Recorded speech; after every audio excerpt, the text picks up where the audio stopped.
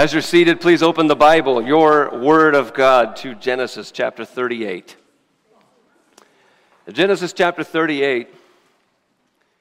And we'll read together these verses, and then we'll study together, and Lord willing, He will change us. He will make us more like our Savior, our Lord, our friend, Jesus Christ. Genesis chapter 38, verse 1. It happened at that time that Judah went down from his brothers and turned aside to a certain Adullamite whose name was Hirah. And there Judah saw the daughter of a certain Canaanite whose name was Shua.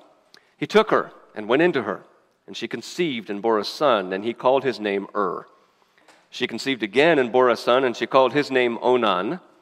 Yet again she bore a son, and she called his name Shelah. Judah was in Chezib when she was born him. And Judah took a wife for his firstborn, and her name was Tamar. But Judah's firstborn, was wicked in the sight of the Lord, and the Lord put him to death. Then Judah said to Onan, "Go into your brother's wife and perform the duty of a brother-in-law to her, and raise up offspring for your brother." But Onan knew that the offspring would not be his, so whenever he went into his brother's wife, he would waste the semen on the ground, so as not to give offspring to his brother. And what he did was wicked in the sight of the Lord, and he put him to death also. Then Judah said to Tamar, his daughter-in-law, "Remain a widow in your father's house till Shelah, my son, grows up," for he feared that he would die like his brothers. So Tamar went and remained in her father's house. In the course of time, the wife of Judah, Shua's daughter, died. When Judah was comforted, he went up to Timnah to his sheep shearers, he and his friend Hirah the Adullamite. And when Tamar was told, "Your father-in-law is going up to Timnah to shear his sheep," she took off her widow's garments and covered herself with a veil, wrapping herself up, and sat at the entrance to Enaim, which is on the road to Timnah. For she saw that Shelah was grown up, and she had not been given to him in marriage. When Judah saw her, he thought she was a prostitute, for she had covered her face. He turned to her at the roadside and said, "Come, let me come in to you," for he did not know that she was his daughter-in-law. She said, "What will you give me that you may come into me?" He answered, "I will send you a young goat from the flock." She said, "If you give me a pledge until you send it." He said, "What pledge shall I give you?" She replied, "Your signet and your cord and your staff that is in your hand." So he gave them to her and went into her, and she conceived by him. Then she arose and went away, and taking off her veil, she put on the garments of her widowhood. When Judah sent the young goat by his friend the Adullamite to take back the pledge from the woman's hand, he did not find her. And he asked the men of the place, "Where's the cult prostitute who was at Enaim at the roadside?" They said, "No cult prostitute has been here." So he returned to Judah and said, "I have not found her." Also the men of the place said, "No cult prostitute has been here." And Judah replied, "Let her keep the things as her own, or we shall be laughed at. You see, I sent this young goat, and you did not find her." About 3 months later, Judah was told, "Tamar, your daughter-in-law, has been immoral. Moreover, she is pregnant by immorality." And Judah said, "Bring her out and let her be burned." And as she was being brought out, she sent word to her father-in-law, "By the man to whom these belong, I am pregnant." And she said, "Please identify whose these are, the signet and the cord and the staff." Then Judah identified them and said, "She is more righteous than I, since I did not give her to my son Shelah." And he did not know her again. When the time of her labor came, there were twins in her womb. And when she was in labor, one put out a hand. And the midwife took and tied a scarlet thread on his hand, saying, "This one came out first." But as he drew back his hand, behold, his brother came out. And she said, "What a breach you have made for yourself." Therefore his name was called Perez. Afterward, his brother came out with the scarlet thread on his hand, and his name was called Zerah. Father, we have read your word.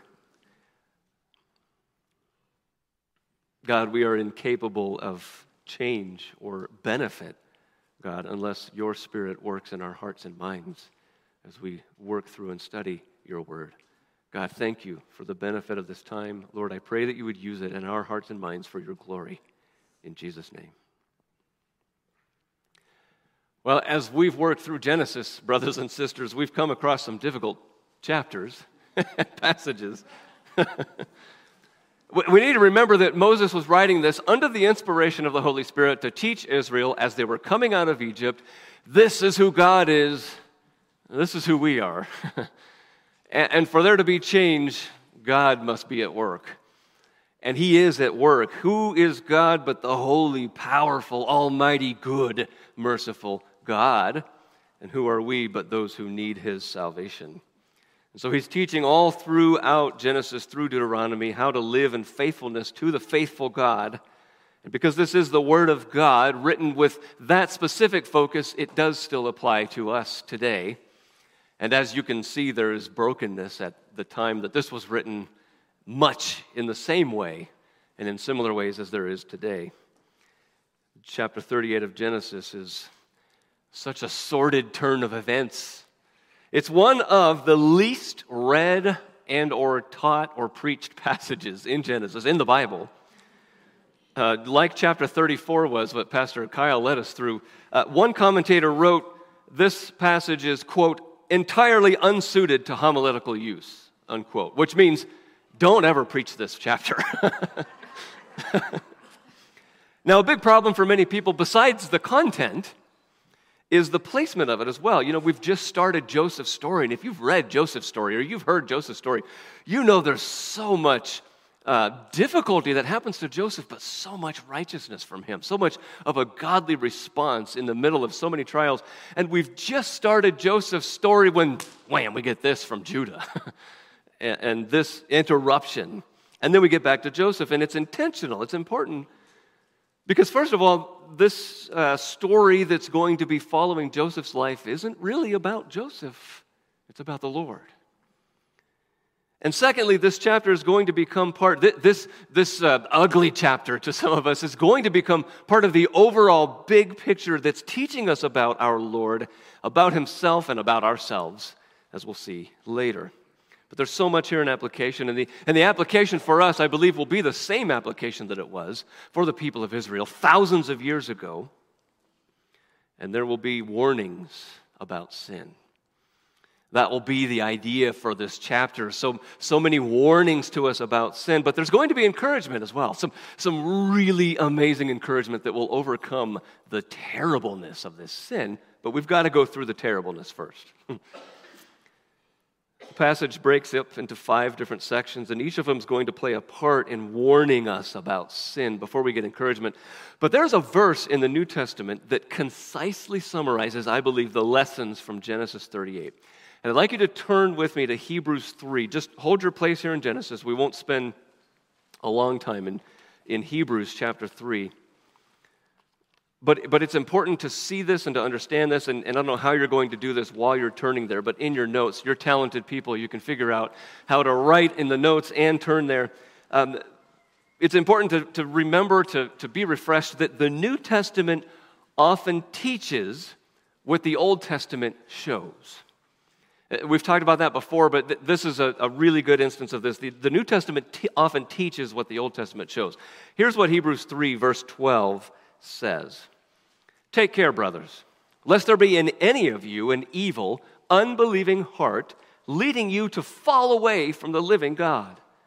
But exhort one another every day, as long as it is called today, that none of you may be hardened by this deceitfulness of sin. So let's walk through that together quickly.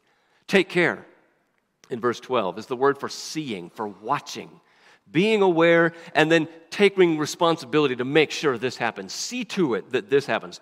Take care that this happens. And what that's supposed to be is in verse 13, we're supposed to be watching and taking care that we exhort one another. This is another one of our one another passages in the Scriptures that we key in on so often. God says that we're to take responsibility to exhort one another. What does that mean? Exhort is a loaded word. It's a big word. It means that we call alongside, we invite, even beg, implore at times, to encourage, to comfort, to advise, to mourn, to comfort, and to give advice. In other words, it encompasses so much more than just, hey, have a great day, or hey, I wouldn't do that if I were you, or any of the phrases that we have. There's so much more than that because it is a calling alongside of a person to a person. We miss it if we exclusively talk about the what and we forget about the who in the word exhort. To exhort doesn't mean you're going to face somebody one-on-one and say, hey, this is what you're doing wrong, or hey, this is what you're doing well. This is to get alongside, to call alongside that person to you, and where we are, according to verse 13, is in Christ. So as brothers and sisters in Christ, we call alongside our brother and our sister, and we're commanded to do that, to see to it that we exhort, to keep one another in Christ, in fellowship with one another. You're commanded to do that, and I'm commanded to do that. And I'm not to wait for you to ask for this. He says you're to see to it, be careful, take care to do this for one another. And we're to do it all the time. So, like every Sunday when I see somebody? No, not every week. Every day. As long as it's called today, constantly, daily, calling one another alongside where we are in Christ. That means we got to make sure we're in Christ. And we're exhorting one another to be back in Christ. Why? Because back in verse 12 he says, lest, here's the alternative, lest there be in any of you, me included, this is for all of us, there's a warning and a danger for all of us, that any of us would have an evil heart, which is the same thing as an unbelieving heart, leading you to fall away from the living God. There are, brother and sister, only two alternatives for us in this life. You're either in Christ, and you're constantly being called alongside brothers and sisters who are also in Christ, so that we can remain there, or we're being led away from the living God with an evil, unbelieving heart. And another description is found in verse 13, exhort one another every day, as long as it's called today. Why? So that none of you may be hardened by the deceitfulness of sin. Sin is so deceitful. It's so tricky. It's so insidious that it grabs a hold of you from the inside in your heart and mind without you knowing it. Before you know it, it's hardened your heart towards God and towards others. It's an evil heart that it's become. Without you even knowing it, it's made your heart evil through unbelief, and you're well on your way away from the living God. That's what sin does. It tricks, it deceives, it hardens, it leads you away, and you don't even know it because you think you're doing fine. The Puritan John Owen said, sin is never less quiet than when it seems to be most quiet. That means that the times when you're not concerned about sin, you say, I've got it under control. There's nothing I've got to worry about. I've got other things to deal with, right? That's when sin has already sunk its teeth into you and into me. When we're not worried about it, when we think we're doing okay, because sin's teeth, like a mosquito bite, comes with an anesthetic so that you don't feel it. You don't feel it. You don't know it. You don't see it. And that's why so often we get so focused and carried away with other topics and other issues other than sin in our life. Oh, sin, yeah, that's in the past. Jesus took care of all of that. I don't have to worry about that anymore. Let's talk about how I can be happier. Let's talk about how I can get more of what I want out of this life. I've already taken care of my sin problem. Now, some of us are saying, yeah, that's me. I'm going to key in on this. Others of us, without even realizing, have said, well, thank God that's not me. I don't have to listen that much. I'll just try to remember this, and if I ever do have a sin problem, I'll deal with it then, right? These verses are showing us, and the verses around it, that sin, unbelief, evil, a hardened heart that leads you away from God is constantly there. It's not just there, it's here. It's within us. That's why Paul explains in Ephesians 4:22, we've got to put off our old self, which belongs to our former manner of life. Why? What's wrong with it? It is corrupt through deceitful desires. Again, that deceptiveness of sin. So that I want more of what I want. And for reasons that aren't right. And it's so dangerous because those desires of the flesh that are led by sin into sin replace the love of the truth that leads to our salvation. That's the very activity of Satan in the Antichrist according to 2 Thessalonians 2. That's how Satan works in the Antichrist and in our own hearts and minds, leading us to sin away from the Lord, away from the truth, so that we can be saved. In other words, we might convince ourselves we don't have to worry about sin or think about sin anymore. But when we stop acknowledging it, fighting it, killing it, it's already taken control. It's leading us away from our God and our Father. Now, that's not a really feel-good message. That's not really going to be a popular message, but one of the greatest tragedies in Christian churches is that we've left out a lot of these difficult teachings of acknowledging sin and fighting it, especially together, one another, brothers and sisters, ganging up on the sin in me. Let's gang up on the sin in you. Oh, no, that sounds scary. I don't want to do that. But that's what we're supposed to be doing. We're supposed to be seeing to it that happens. It's been said that the greatest trick the devil ever pulled was to convince the world that it doesn't exist. A great trick pulled on Christians today is you don't have to think about sin. You don't worry about sin. It's all taken care of. Let's talk about everything else. Brother and sister, I want to encourage you that if you're struggling with sin, the Christian life is a battle. It's a battle with sin. That's what we're called to. The Christian life is not a life where you just never have to worry about sin anymore and you just get victory every day, victory over sin. And I'm walking on the clouds. If you're fighting against it, you're disgusted by your own sin. That's not a failure, brother, sister. That's what it's about. I talk to many Christians and they get so discouraged because, that guy over there doesn't seem to be struggling with the way I'm struggling. That lady over there never seems to have any sin that she's worried about or that she's struggling with. And, I can't get there. This Christianity thing just isn't working for me. They get so discouraged. But that's just it. The Christianity thing, the Holy Spirit is working within you when you hate that sin and you're struggling against that sin. Don't be discouraged when you see sin and you hate it. That's what's supposed to happen. One day God's going to take us home and He's going to take us out of sin. And we're not going to sin anymore, and then we won't ever have to be sorrowful about that. But it's a spiritual battle. That's what we mean by this battle that's going on inside of us. It is a spiritual battle. It begins, it continues, it ends inside of us. So we need to be exhorting one another, brothers and sisters, calling one another aside, alongside each other as we are in Christ, to avoid all of that. That's the antidote given here in Hebrews 3. So the bottom line, go back to Genesis chapter 38. The bottom line is, let's not ignore the lessons in Genesis 38. This is a problem for every one of us, and it's a bigger problem if we ignore it, if we avoid it, if we think it doesn't apply to us. What this chapter shows us in all its gritty detail is the entanglement and the danger and deceit of sin. But then, Lord willing, we'll be just awed by the encouragement from God. We'll get there, but let's trudge through this first. Trudge through with joy. Number one, the 5 parts to this account. The first part, number 1, is the setup in verses 1 through 5. The setup. It happened at that time. What time? Well, the time after chapter 37, which Pastor Kyle led us through last week.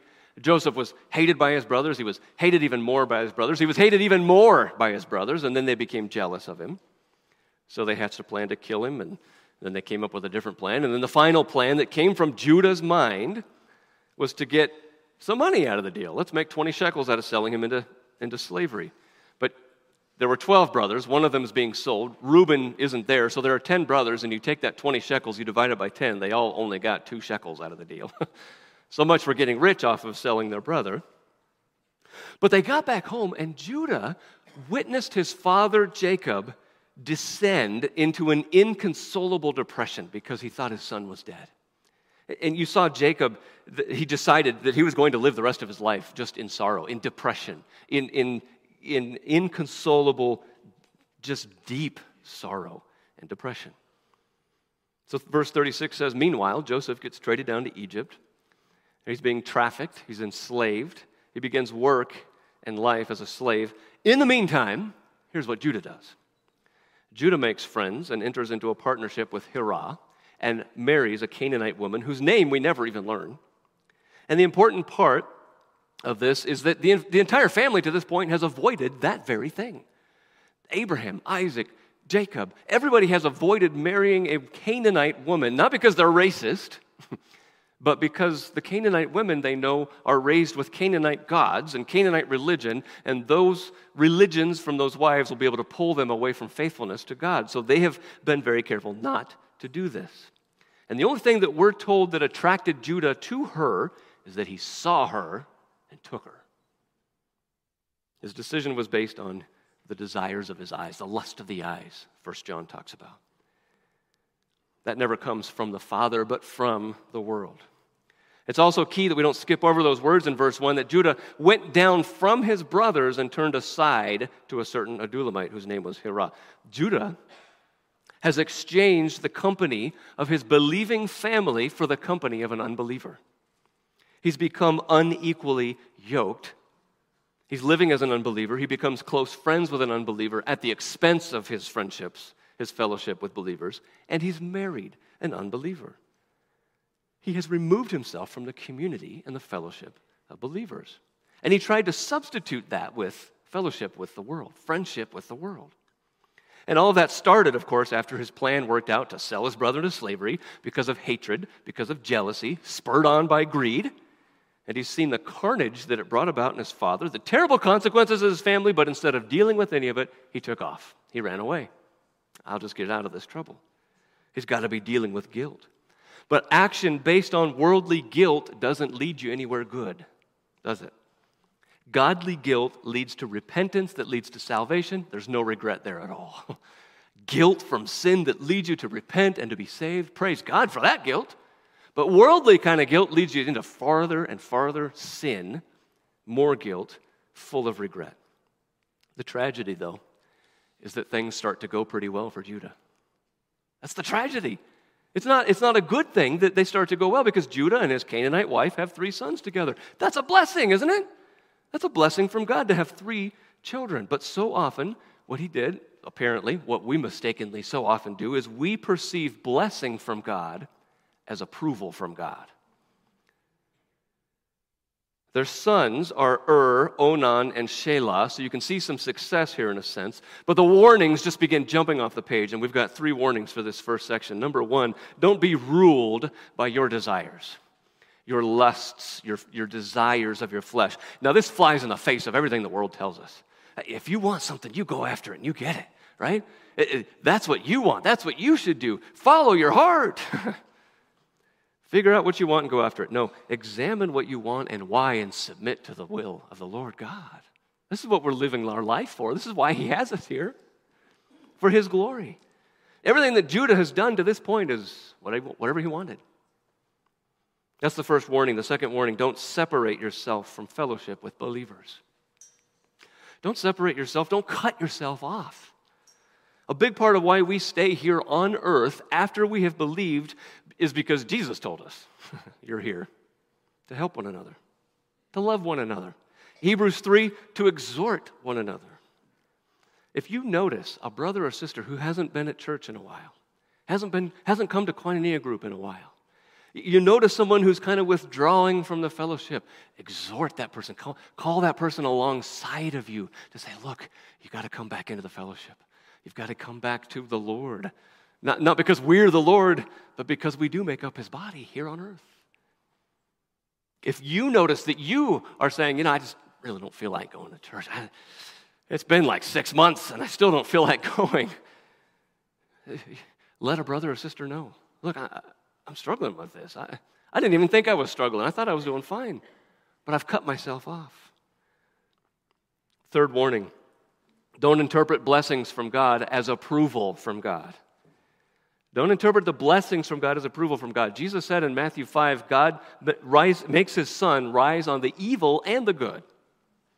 He sends his rain on the just and the unjust because God is the God of blessing. And he's going to bless the people on this earth with air to breathe and with food to eat and water to drink and millions of other alternatives besides water and so much beauty in this world. He's a God of blessing. But that doesn't mean that it's approval. Those blessings from God make us more accountable to him, not less, because they come from his hand. So we're more accountable to respond with thankfulness and repentance and worship. It's the goodness of God that leads us to repentance, Romans 2:4 says. So you can see, your sin can harden your heart against God, even when there's good happening to you or to others. So the next section here, part 2, verses 6 through 11. Number 2 in your notes, we're going to see sin and punishment. More sin and punishment. And these verses shock a lot of people. Judah takes it upon himself to choose a wife for his firstborn and he chooses Tamar, whose name means palm tree. And to us, that's kind of funny. But it refers to her elegant, appealing form and beauty. So again, Judah is choosing a wife for his firstborn based on what he sees. But there's going to be a lot more to Tamar than what you see. And Tamar get married in verse 7, but verse 7 is so striking. Was wicked in the sight of the Lord, and the Lord put him to death. Wow.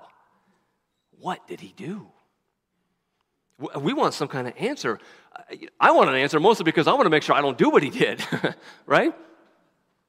We want a grave sin listed, or we want some kind of pattern of extreme sinfulness, some kind of outright terrible transgression. Some want to vindicate God by saying, well, this must have been really bad. The fact is that this is what every single one of us deserves because of sin. This is what sin does. This is what sin brings, is death. Sometimes God will take the life of a sinner to show people what sin deserves. And it's just. God always does what is right and what is just. He doesn't need us to try to stick up for him or rationalize away what God does. This is what sin earns us. Now, not all life that is taken for direct sinfulness, but in this case it was. There's speculation about what it was, that maybe it was the same hook that grabs onto so many men, even today, especially today, sexual sins. Speculation that that's what it was. Regardless of what it was, God says the soul that sins shall die because sin deserves death. And it doesn't matter what your pedigree was or is, or what you've done, what kind of good that you've done. Sin is treason against God every time. Against his just rule, and it deserves death. The wages of sin, church, Romans 6, is death. Pedigree was, he's the firstborn of Judah. Abraham, Isaac, Jacob, Judah, the firstborn, this is God's chosen line, right? That didn't exempt him from sin and its consequences. Jesus said, you will die in your sins. Those are some of the scariest words that I know in the scriptures. Unless Jesus dies in your place. And that's received by God's grace through faith given to us. Died for his sin because of God's justice. Judah's instruction then to Onan was to fulfill the law of the levirate marriage.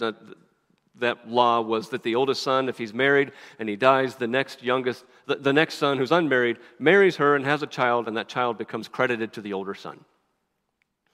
That way the line can continue the way that they thought it should. Now, it's the law of the land at this point. It's not specifically God's law yet, as far as we know. You can decline, but there is a lot of shame involved in a shame culture. She can spit in your face and remove your shoe, and that was, in a shame culture, that's life-altering to have that kind of shame. But Judah, the father, specifically tells his son Onan to do this, and in verse 9, Onan does not say, no way. He keeps his shoes and his face is clean because he deceives everybody into thinking he's going along with a plan. He marries Tamar, but we see that he only then starts to use her for his own sexual gratification. He intentionally prevents pregnancy. In Latin, it's called coitus interruptus, what he does. Now, there's been much written about this sin from Onan. Onanism, you may understand, the term was coined for this, referring to sexual gratification for yourself. I don't believe that's what the specific point of this is, but the idea here is that we had no specific information about Er's sin. We have this pretty specific sins from Onan.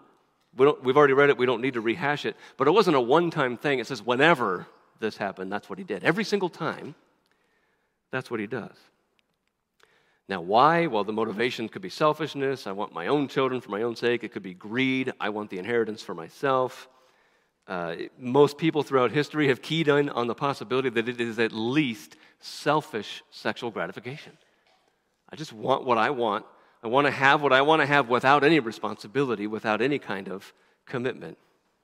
That defines the sexual revolution that's been going on for many years in our culture and continues today. I get what I get what I want. I don't have to pay any kind of responsibility, take on any kind of responsibility. It's sin holding to sin, defending sin. And it's all essentially rebellious against the divine purpose for marriage that God has put in place. He uses Tamar, but rejects God's plan. It's rebellious, it's sin, it's intentional, it's high-handed, it's sinful not just against God, because all sin is against God, but against Tamar, against her house, against against his own father Judah, and himself. And for all of that, then, God puts him to death as well for his wickedness. Now, at this point, Judah's looking at one son instead of three. He might see that as a wake-up call from God to start dealing with sin, right? He doesn't see how his own sins have affected his sons. He doesn't see how the fault has been in his sons. When you're deceived and hardened by sin, you're not going to see fault in yourself. You're not going to see sin in anything else. It's blinded you, and it always spreads. That's why it's called, in Galatians 5:9, yeast or leaven. It spreads. It infects. It continues. And so it does continue. Judah now has to find a way to keep his son alive. His words here contain an implicit blame of Tamar for the death of his two sons. You know, I don't want him to die like the other two have. Well, then deal with sin, Judah, right? He says, you go, you unlucky jinx of a woman. Two of my sons have died because of you. You go back to your father's house, wait till Shelah, my son, grows up. He's living in fear that his son is going to die. But there's no instruction for Shelah. There's no exhortation to walk with the Lord. There's blaming on Tamar. There's ignoring sin in himself and his other sons. There's a rationalizing because he's not dealing with this sin. Let's pretend it's something else. That's what he does. Let's just pretend it's something else. It's got to be something else besides sin. It's so tempting for us today as well. Now, brothers and sisters, I need to say at this point, not every problem that we face, not every trouble that we encounter is directly the result of our own sin, right? We know that. It would be a terrible way to, you stubbed your toe, repent of your sins. Your car broke down. You are a sinner and you deserve that. Not everything is a direct result of sin, but so many more of our problems with our relationship with our God, with the relationships with the people around us, do come down to sin, whether ours or somebody's around us that has infected and affected and influenced us, probably more than we would ever even be possible for us to understand or acknowledge or admit. Sin has to be dealt with. We need to deal with it properly. We're going to see that shortly, but we're not done with the warnings yet. Warning number 4. Don't take God's patience for granted. God is patient. He's long-suffering. Again, Romans 2:4 refers to the riches of God's kindness and forbearance and patience. The fact that you're here, sitting here, brothers and sisters, is a testament to God's patience. We deserved what got. We deserve what Onan got, but we're still here by God's grace, His mercy, His patience. But don't take that patience for granted. Warning number 5, don't judge God's actions. God's actions are right. They're true. God is sovereign and He does what He pleases. But what pleases Him is justice, is righteousness. It's always right. He will never do anything that's unjust. Brother and sister, listen, He will never do anything that's unjust unless it's merciful. It's not right for me to be saved. It's only by His mercy. Hold on to that promise. Never question God's character. In the worst of times, He's doing what's right. He's doing what's good, what leads to good. Number 6, don't pretend to obey. Warning number 6, don't pretend to obey. God saw right through Onan's pretended obedience. God was there in the closed doors when he was misusing and abusing his wife, using her for his own gratification. And God will have justice, even if you think you've gotten away with something. Or if you've been a victim of this kind of abuse or worse, God will have justice. So some warnings for sin. Number 3, the third part, verses 12 through 19, the scheming and sin. There is some scheming now with the sin. And I know that we're still waiting on the encouraging part, and we're going to get there, Lord willing. We're going to get there, just not yet. Verse 12. In the course of time, some time has passed, more than enough for Shelah to have grown, to be able to marry Tamar, but nothing's happened. On top of that, Judah's nameless wife dies. We're not told why, so we won't assume that it's wickedness like it was for and Onan, because it's part of our life on this earth that we have to deal with death. And it's not always because of direct sin that happens. In this sin-cursed world, we have to deal with it, and it's difficult. Judah takes comfort. Somehow, somewhere, some way, he finds comfort, and then he says, you know what, I'm going to go to work. I'm going to get myself just absorbed with work, and I'm going to get through this. I'm going to drown my sorrows with work, and not only that, I'm going to comfort myself with some sex. That's his answer. The opportunity presents itself because Tamar has devised a plan. She'll take off her widow garments. She'll wrap herself in a veil, advertising herself as available, but only where she knows Judah is going to be. She knows Judah well enough to know that this plan is going to work. And it's important because Judah is the one who initiates the contact and the contract that they engage in. Let me come into you, verse 16 says. She says, what's the payment? I don't have it with me. What do you want as a guarantee? 3 things that are unique to him and that identify him exclusively. A signet could have been a ring or a cylinder that you could leave a mark as your signature. It would identify you and you only. The cord would have held it around your neck. It would have been recognizable as belonging to one person. The staff would have had a unique carving that would, again, identify one person in particular. It would be unique to Judah. There's no question who these belonged to. And I don't know if that's how Tamar planned this from the beginning or not, but that's the way it worked out. It worked out perfectly according to her plan. When it was all finished, she went back home, changed back into her normal clothes, and Judah went to work. It was all done. Judah, again, got what he wanted with no responsibility, nothing to answer for, so he thought. Warning number 7, don't comfort yourself in your sin. Don't comfort yourself in your sin. When you sin, when you rebel against God or you harm somebody else, there's going to be some discomfort within, and the reason for that is so that you'll deal with it. Not so that you'll try to find a way around it. I've heard it many times. I heard it a couple of times this week from people, I'm just learning to be okay with it. No, don't learn to be okay with sin. That's called searing your conscience. That's that hardening of your heart. Don't learn to look the other way or just get over it or be okay with it. That leads to more trouble. Don't dull the feelings of discomfort because of sin. Don't find ways around it. You've got to deal with it rightly, and we're getting there to what that looks like. But warning number 8, don't sacrifice for your sinful desires. The warning here is sacrificing for your personal sinful desires. It is noble to sacrifice for good, right? You know, to make sacrifices for your children or to sacrifice for what's good. But Judah was willing to pay and even give away his identity to get some of his lust fulfilled. I'm making sacrifices to be able to continue my sin. If you see that in a brother or sister, exhort, come alongside me. Come on, we need to get back to the Lord, back in Christ instead of in this sin. If you see this in yourself, again, let a brother or sister know. I'm spending all my money. I can't pay my bills because I'm doing what Judah did, or I'm gambling it away, or I'm spending it all on some drugs or some alcohol or whatever it is. That's what we're here for, to exhort one another. Warning number 9, don't fight sin with sin. That's what Tamar did here. It wasn't right what she did. It's going to work out beautifully. In God's amazing grace and how he works and how he uses us for his glory and how we're willing, sometimes not even knowing, he uses this for his glory and for good, but it's not condoning this. It's not a good idea to fight sin with sin. This is not the right way. It's a warning here. There would be consequences for her and for them. The final part here, verses 20 to 26.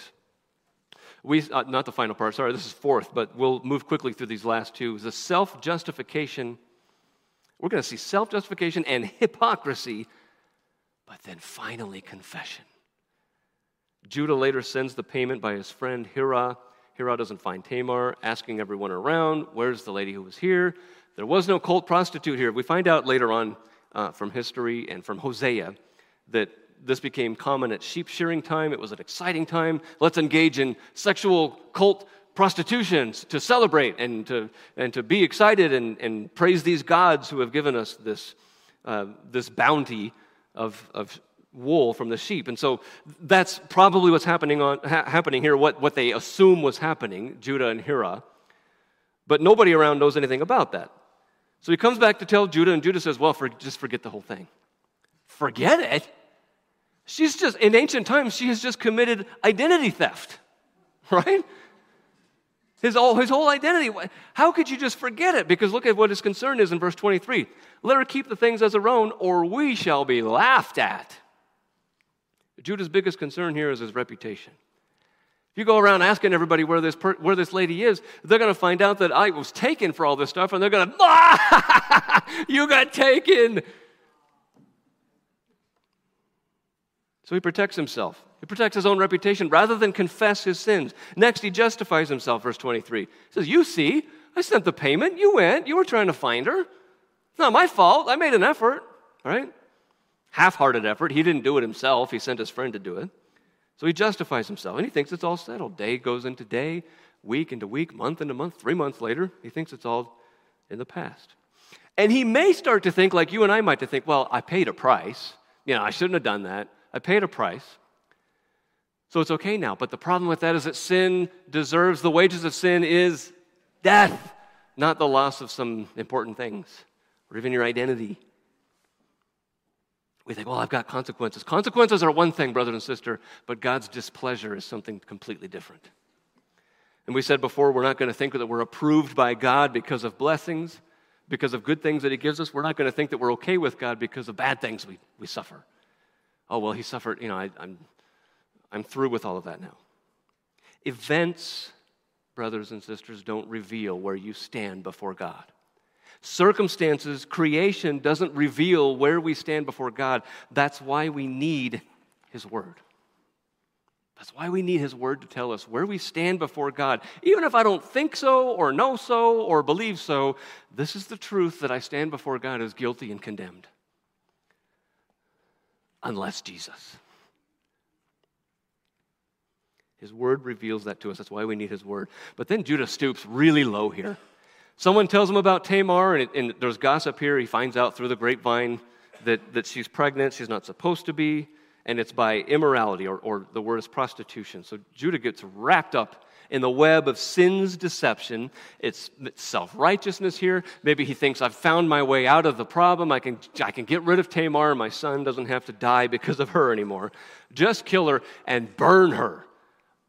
Just a public and painful way of bringing about what he thinks is justice. The hypocrisy just floods out all over this, doesn't it? She's brought out, she says, look, these 3 things here prove are the person by whom I'm pregnant. Please identify these. And when they're revealed, Judah's sin has been revealed, and so has his hypocrisy. It's just all out in front of everybody. It's all out in the open now. And he could try to, well, she stole it. He could try to justify, well, this is what happened. But instead, he comes clean. He says, those are mine. He identifies them. And then he says, she is more righteous than I. She who is a woman in this culture, that was less than him, right? She who is a woman, she who is a Canaanite, she who has committed adultery and prostitution is more righteous than I am. He confesses. He said, I should have given her to be married to Shelah. I didn't. I've lied. I've deceived. I've been hypocritical. If she deserves the death penalty by burning, what do I deserve? That's what Judah's saying. He's confessing. I deserve the same thing that she was about to get, or worse. From this moment on, brothers and sisters, Judah is a completely different person. Judah becomes a different person. From this point on, he never takes advantage of her. Verse 26 says, he did not know her again. Later on, we're going to find out that he moves back home to fellowship with believers, his believing family. He moves back home with them to be with the other God believers and God worshipers. And then he even sacrifices himself for the sake of his brother. He says, take my life for my brothers. The change that happened in Judah from this to what he becomes was because he acknowledged that sin and he confessed that sin. He turned away from it and began to be a new person. It started with his confession of sin and turning away from it. That's how we deal with it. We don't justify it. We don't hide it. We don't find other ways. Number 10, warning number 10. Don't refuse to confess for the sake of your reputation. That's what Judah here did. But it's not what other people think of me, it's what God thinks of me. And God already knows what I am. He's seen everything I've done. He's seen everything I've even thought. He should strike me down and make me pay worse than or Onan ever did. That's what I deserve. He knows that about me, but when I confess and I believe in Jesus Christ, his Son, he makes me different. Because Jesus earned glory. That's what he gives to us. Instead of damnation, punishment, wrath, we get glory and mercy and grace. Number 11, don't justify yourself in your sin. Don't justify yourself. Any kind of justification, whether you think you've paid enough, I've had a hard enough life, I can get away with some things here and there. I've got other consequences. There are past things, it's all in the past and things are going well right now. So I think I'm through all of that. Confession would ruin it all. It's in the past. I can't bring it up now. No, we've got to deal with it. We've got to trust God's word, not experience, not creation, not events to tell us how we're doing with God. His word tells us when you confess, God is faithful and just to forgive and to cleanse us from all unrighteousness. Warning number 12, finally we get a positive one, right? This has all been don't. Do confess your sins. Say the same thing about them that God says. That's what confess means. God says they're wicked, they're terrible, they're evil, they deserve death. You say, but God, I wasn't that bad. No, say the same thing he says. Acknowledge, confess, and then he gives grace. Final part, verses 27 to 30. Twin sons come. Twin sons. Despite all the sin and the scheming, God's plan continues. Tamar has twin sons, and these two sons replace the two who were killed. And Onan are gone. Now you get these two sons, Perez and Zerah. The midwife doesn't know if they're identical twins, if they're going to be able to tell them apart later, so she ties a scarlet thread around the hand of one of them. And this isn't going to be a normal pregnancy. When a hand comes out, it's not going to be a normal one, but she tries to do that. It looks like scarlet thread will be born first. That's what Zerah. Scarlet's going to be born, but the twin who made a breach, who broke through, that's what Perez means, comes out first. Perez, one of the set of twins born of Tamar's deceit, Judah's hypocrisy, all of this sin. Perez breaks out in front of his brother. Perez is the one to continue the line directly to Jesus. Perez. Here's the encouragement, brother and sister. We've finally gotten here. It's past the time to end, but we're right here at the encouragement, so don't check out yet. We see again and again and again here that God's plan is not dependent on us. If God's plan was dependent on me, brother and sister, we'd all be in a lot of trouble. I fail all the time, but by God's grace and his mercy, his plan continues. Even as we begin to see the righteousness of Joseph against this backdrop of just wicked sin from Judah, God's plan doesn't change. Judah is still the one through whom the Messiah will come. Judah doesn't sin and mess up so much that God says, you know what, forget you. I'm out of here. I'm going with Joseph. Look how good he is. Joseph's righteousness doesn't earn something before God, so God says, you know what? Joseph, I like how you're living. I'm going to go with you instead of Judah. Brothers and sisters, there's encouragement in this, that God's not waiting on us to make ourselves righteous that we can't do on our own. He's not waiting on us to make ourselves what we could never be on our own. This is encouraging because you're going to sin again. I'm going to mess up today. But if you're in Jesus, brothers and sisters, if you are in Jesus, God's plan for your salvation, you will never be forsaken. You will never be rejected or replaced by someone better than you or worse than you. Nothing can separate us from the love of God which is in Christ Jesus, our Lord. God's plan is the plan of God. He is the mighty, able one, not the mighty, hopeful one. Now, he's the God of hope because we need hope, but he never hopes. He knows. He's already done it. He's already declared it. He's already got you in his hand if you are in Jesus Christ. If you're not, you need to acknowledge him, his goodness, his holiness, his justice, his wrath, his mercy and grace. He gives us hope, but he never needs hope himself. To begin this relationship with God, we've got to confess our sins. And to continue to be in fellowship with God, he says we need to confess our sins. And this is God's grace to forgive us of those sins. Confessing sins does not remove God's grace. It magnifies his grace. It magnifies his grace. Father God, what a joy and a privilege, God, to read through so many accounts of so many people messing up. God, they've sinned. They've turned away from you, Father. They have rejected you, and yet, Lord, when you let them see the sinfulness of their sin, when they're no longer deceived by it, God, and held by it, they throw it all before you and confess it, God. They throw themselves before you at your mercy, God. You say you will have mercy, that you will forgive. God, we see it here again, and Lord, even though it's ugly sin, it's ugly what's in our past, what we've done, what we've thought, what we said, God, it's beautiful that you forgive in your grace and your mercy. Father, we praise you, we glorify you, we exalt the name of our Savior Jesus because of who he is, because of what he's done for us. God, I pray that it would be so real to us, that it would be so important and so alive in us that we would not be able not to tell people about this Jesus, about his gospel. That's what we would talk about, that's what we would live, Lord, and that's how we would exhort, encourage, and advise one another, Father. Thank you for these brothers and sisters of mine. Thank you for their love for you. God, thank you for your love for us. Lord, we know that we have the same sinful heart that these people had. Lord, if not for your grace, we would be doing the same things or worse. But God, because of Jesus, Lord, we are alive to you, and we can live a life that's glorifying to you in righteousness and holiness because of your work in us. God, thank you. We sing to you, we speak of you, we live for you because of Jesus. In his name, amen.